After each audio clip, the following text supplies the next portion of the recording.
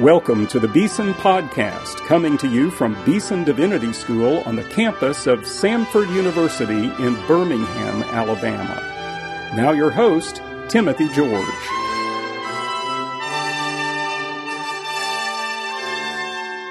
Welcome to today's Beeson Podcast.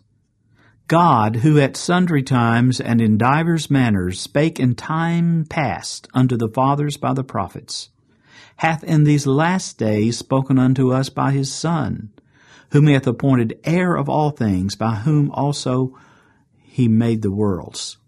Those are the opening two verses of the Epistle to the Hebrews. We're going to have a conversation about Hebrews today with my colleague, Professor Doug Webster. Doug Webster has written a new book, Preaching Hebrews, the End of Religion and the Faithfulness to the End. Great title. Doug, welcome to the Beeson Podcast. Thank you, Timothy. I think of you as, you teach pastoral theology here. You've been a pastor for a big chunk of your life. You still are very involved in pastoral ministry in all kinds of ways. And one of the things that's marked your ministry is a commitment to the exposition of Scripture. That shows in your preaching every time I hear you preach, but also in your writing. And Hebrews is your most recent book, but you've written a number of other books. Tell us just some of those you've worked through. Well, since coming to Beeson, I have felt a great concern to develop pastoral commentaries, a bridge between the more technical exegetical commentaries that scholars do, but not a popularizing of the biblical book. So a serious consideration of the biblical book. And I've done works in 1 Peter, in Ephesians, the Christ letter, and in Revelation, Follow the Lamb, and now in Hebrews, Preaching Hebrews. You didn't mention John, but haven't you also written on John? I've done a 3-book devotional series on the Upper Room Discourse. That's it. John 13 through 17. Wonderful stuff, all of it. Well, what led you to Hebrews, except the fact that it's in the canon of Scripture? Yeah, it's in the canon, and it's in the canon is a bit of a challenge, because I think it's a book that tends to be avoided. And having done the biblical books around it, 1 Peter, James, and Hebrews, I thought maybe I should tackle the book of Hebrews.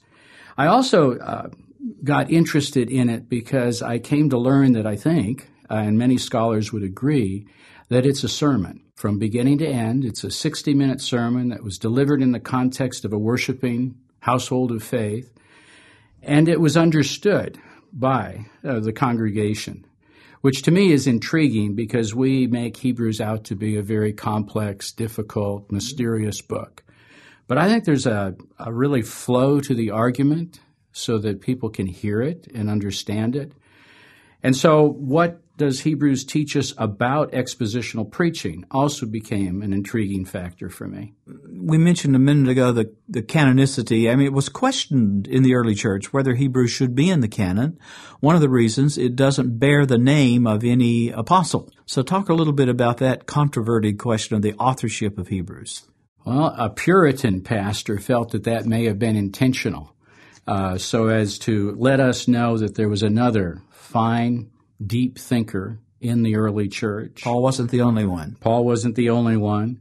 And there's been a wide variety of people that have been suggested. Barnabas, Luke, Apollos probably is the one that appeals to me the most because he certainly, with his Alexandrian background and with his deep understanding of Scripture, gives us sort of the full package for doing Hebrews. Deep understanding of the Old Testament, familiar with Greek and Hellenistic poetry and philosophy, and the ability to write in ways that do not strike us as similar to the Apostle Paul. Yeah. I've even heard that maybe a female author, Priscilla, has been mentioned, I think. What do you think about that? Well, there is a male pronoun that's given at the end of the book of Hebrews that may slant that away from Priscilla. I know my daughter, who's a pastor, likes that idea too. Well, it's possible, but we don't want to make that a test of fellowship, do we? Beyond these kind of historical introductory questions, you've burrowed into the meat of Hebrews. If you had to express in just a few sentences what's it about, what would you say? A tour de force on the supremacy of Jesus Christ, and that everything is now eclipsed by the coming of Christ. and not to in any way diminish the significance of that prior revelation, but to gather it up and to pronounce that it is indeed fulfilled in Jesus Christ. It's a better covenant, it's a better sacrifice, it's a better priesthood. In every respect, it's better because of Jesus Christ. When I was a young preacher trying to read the Bible and preach it a little bit, that's the word that I attached to Hebrews, better. You've gone through several of those betters, a better Melchizedek, a better Moses, a better covenant, a better tabernacle. All this is better in Hebrews. Better than what? Better than the Old Testament? Better than the history of Israel? In some ways, do you see in this better argument about Hebrews, the argument Hebrews itself makes, that this is a pretext for anti-Semitism? No, not at all. And the letter itself, the sermon itself, would refute that because it shows the value of understanding and preaching the Old Testament.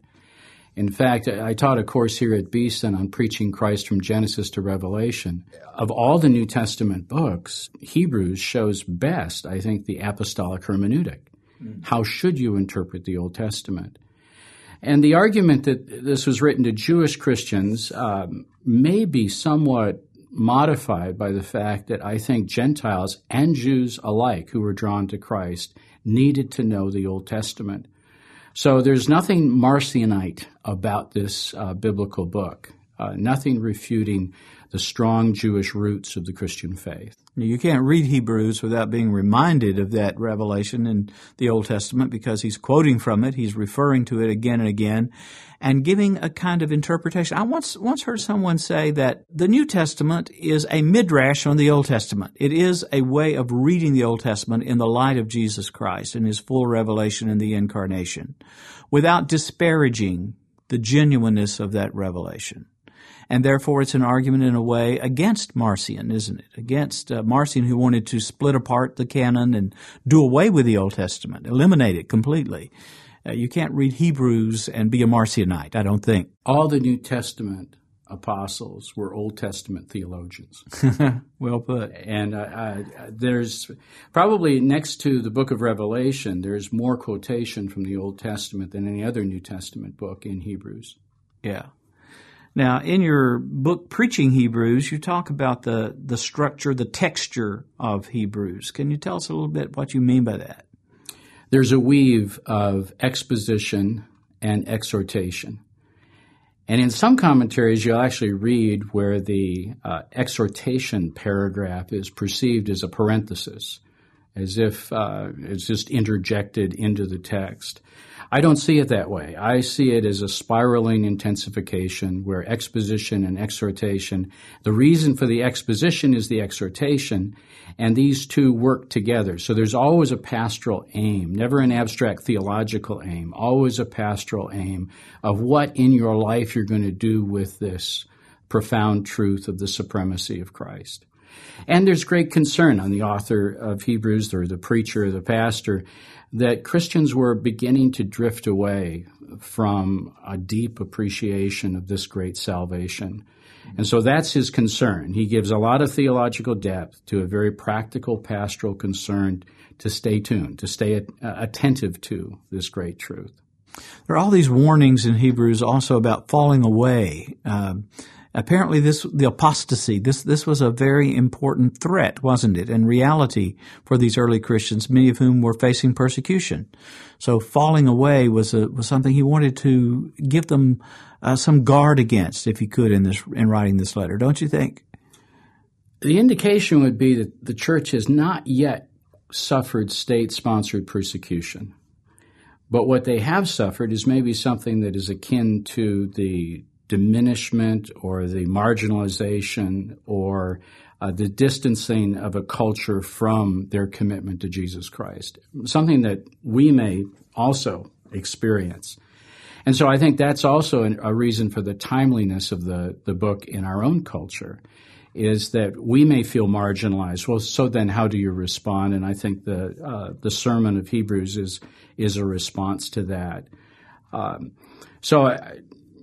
It's written with that concern in mind, for a church that may be suffering from indifference and apathy and distancing from the faith. And an easy recourse would be to turn back to their religious roots. You know, it's often said that this must have been an early New Testament writing because there are all those references to the sacrifices that seem to be still in place when you read through Hebrews in a very common sense kind of way. Do you think it was a pre-70 AD sort of book? I think so. We really don't know whether it was written to Jerusalem or Rome. I guess my guess would be Rome, and to a Jewish Christian congregation predominantly, but with a number of Gentiles in that congregation. Yeah. And of course, when we think about the book, not only the context in which it was written and initially received by whomever it was who wrote it, but also it's being incorporated over a long struggle and debate into the canon of Scripture. So it assumes a life of its own. It becomes a word of witness to the Christian community long after 70 AD, long after 135 AD, long after Christianity itself has been declared a licit religion in the 4th century. So it continues to have a life of its own. Back to your question on apostasy and the kind of very sharp warning passages in the book. Some have argued that there's different audiences that are being addressed in this book. Christians who just needed inspiration and encouragement, nominal Christians that really had not committed themselves to Christ but believed, and actual unbelievers who were yet in part of the congregation. I don't see that. I see the pastor addressing the whole church and going as deep and as strict and as shockingly clear as he could on the threat of turning away from the faith. But then just where he would get to the place maybe of judging them, he'll back off and he'll say, but this is impossible with you because you've already experienced the Holy Spirit. You've already experienced the reality of the resurrection of Jesus Christ. So he'll push it all the way. He'll take the warning as far as it can go, and then he'll remind them of their faith in him. You know, the closing chapter of Hebrews has 13 chapters as we've divided it in our Bibles. In chapter 13, as so often is the case, I think, in the New Testament letters, is a section of exhortation. It says, begins, let brotherly love continue. It's about love in the community. Marriage is brought in. And then there's this great verse 8, Jesus Christ the same, yesterday, today, and forever. Could you comment on that verse? Well, in this, when you think about it, we've had 12 chapters of in-depth exhortation and exposition woven together. And then he gets to the kind of material that most of our preaching centers on in just one chapter, which is very concise and very brief. And he talks about leadership, worship, and mission in a kind of chiastic structure. So he does leadership, worship, and mission, and then comes back to mission, worship, and leadership. And in each one of those three areas, he'll center on Jesus Christ. And so what you've picked out in verse 8, Jesus Christ is the same yesterday, today, and forever, if we look at the passage closely, Christ is mentioned in relationship to each one of those areas, which he just throws out with a sentence. But for all three, Jesus Christ is central. And in a way, if you want a capstone verse statement for the whole book, verse 8 is it. Jesus Christ is the same yesterday, today, and forever. A great text, too, for motivating preaching Christ from Genesis to Revelation. Yeah, he's there throughout. That verse could be a capstone verse for the whole Bible, maybe, in a way. It's a wonderful text and woven into the paranesis part of this great book.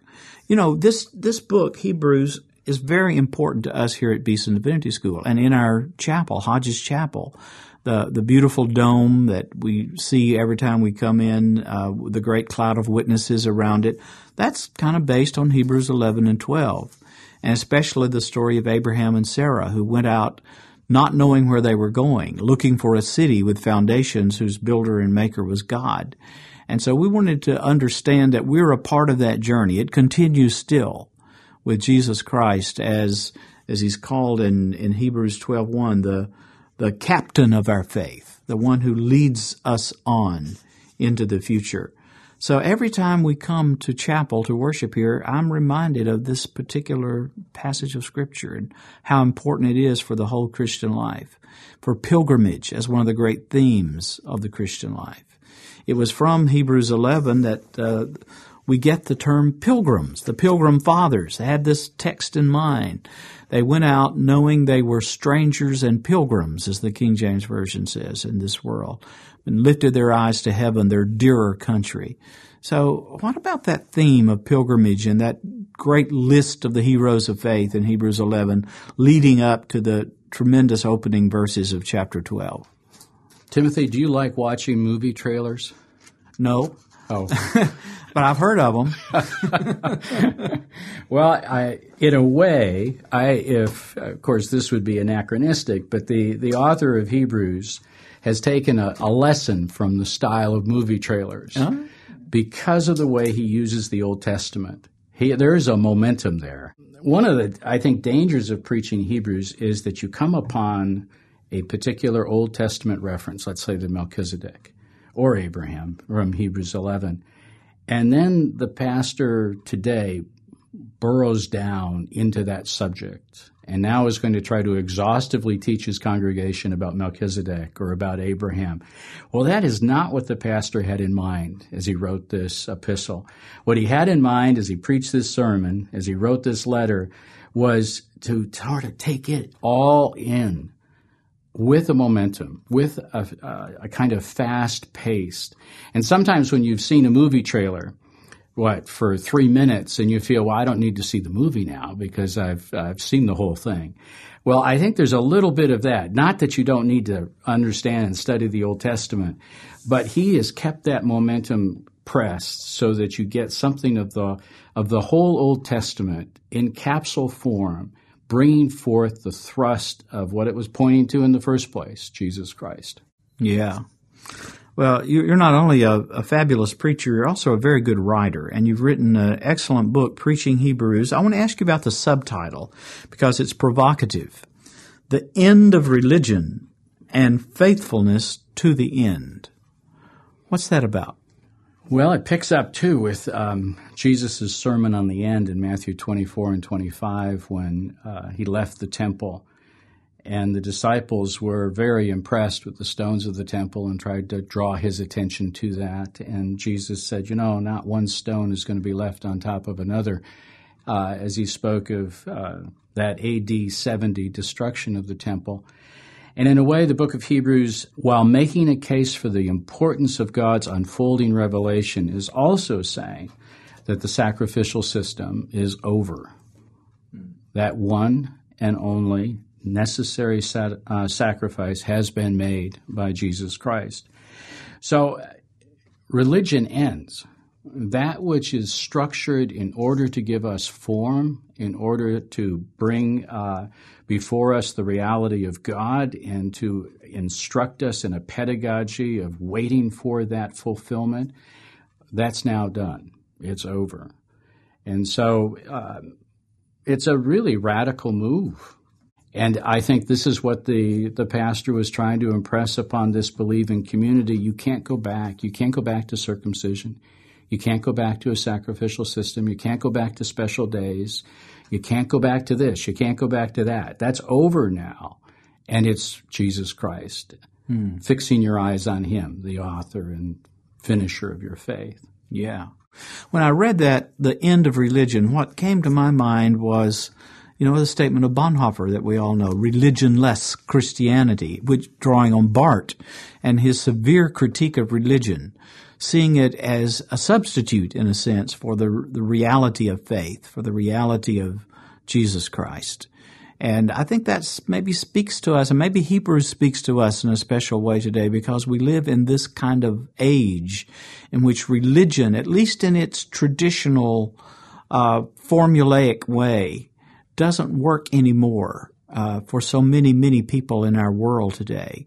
The end of religion. So we have to have something that has more life, more reality, more substance to it than religion was able to convey. What do you think about that? Well, the book of James says that religion, good religion, is taking care of the poor and the widows. So there is a place for using that term religion. And, of course, Calvin wrote a whole book on the institutes of the Christian religion. Right. Used it in a very positive way. But in the book of Hebrews, the idea of religion, I think, is best defined as those self-justifying means by which to try to impress God and try to give yourself a sense of grace and security.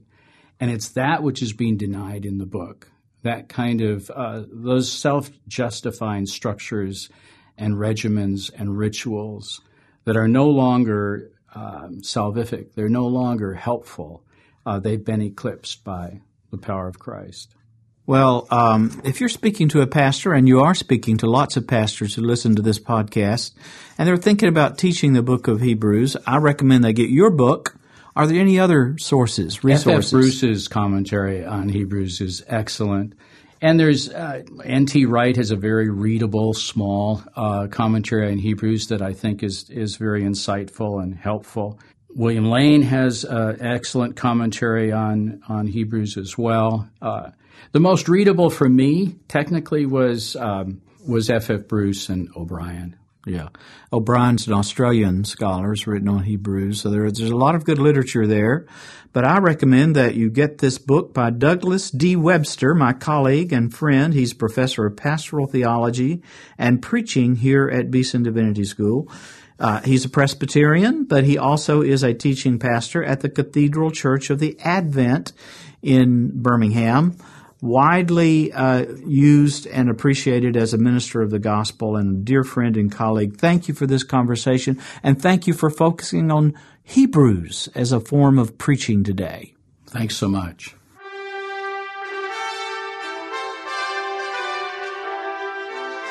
You've been listening to the Beeson Podcast with host Timothy George.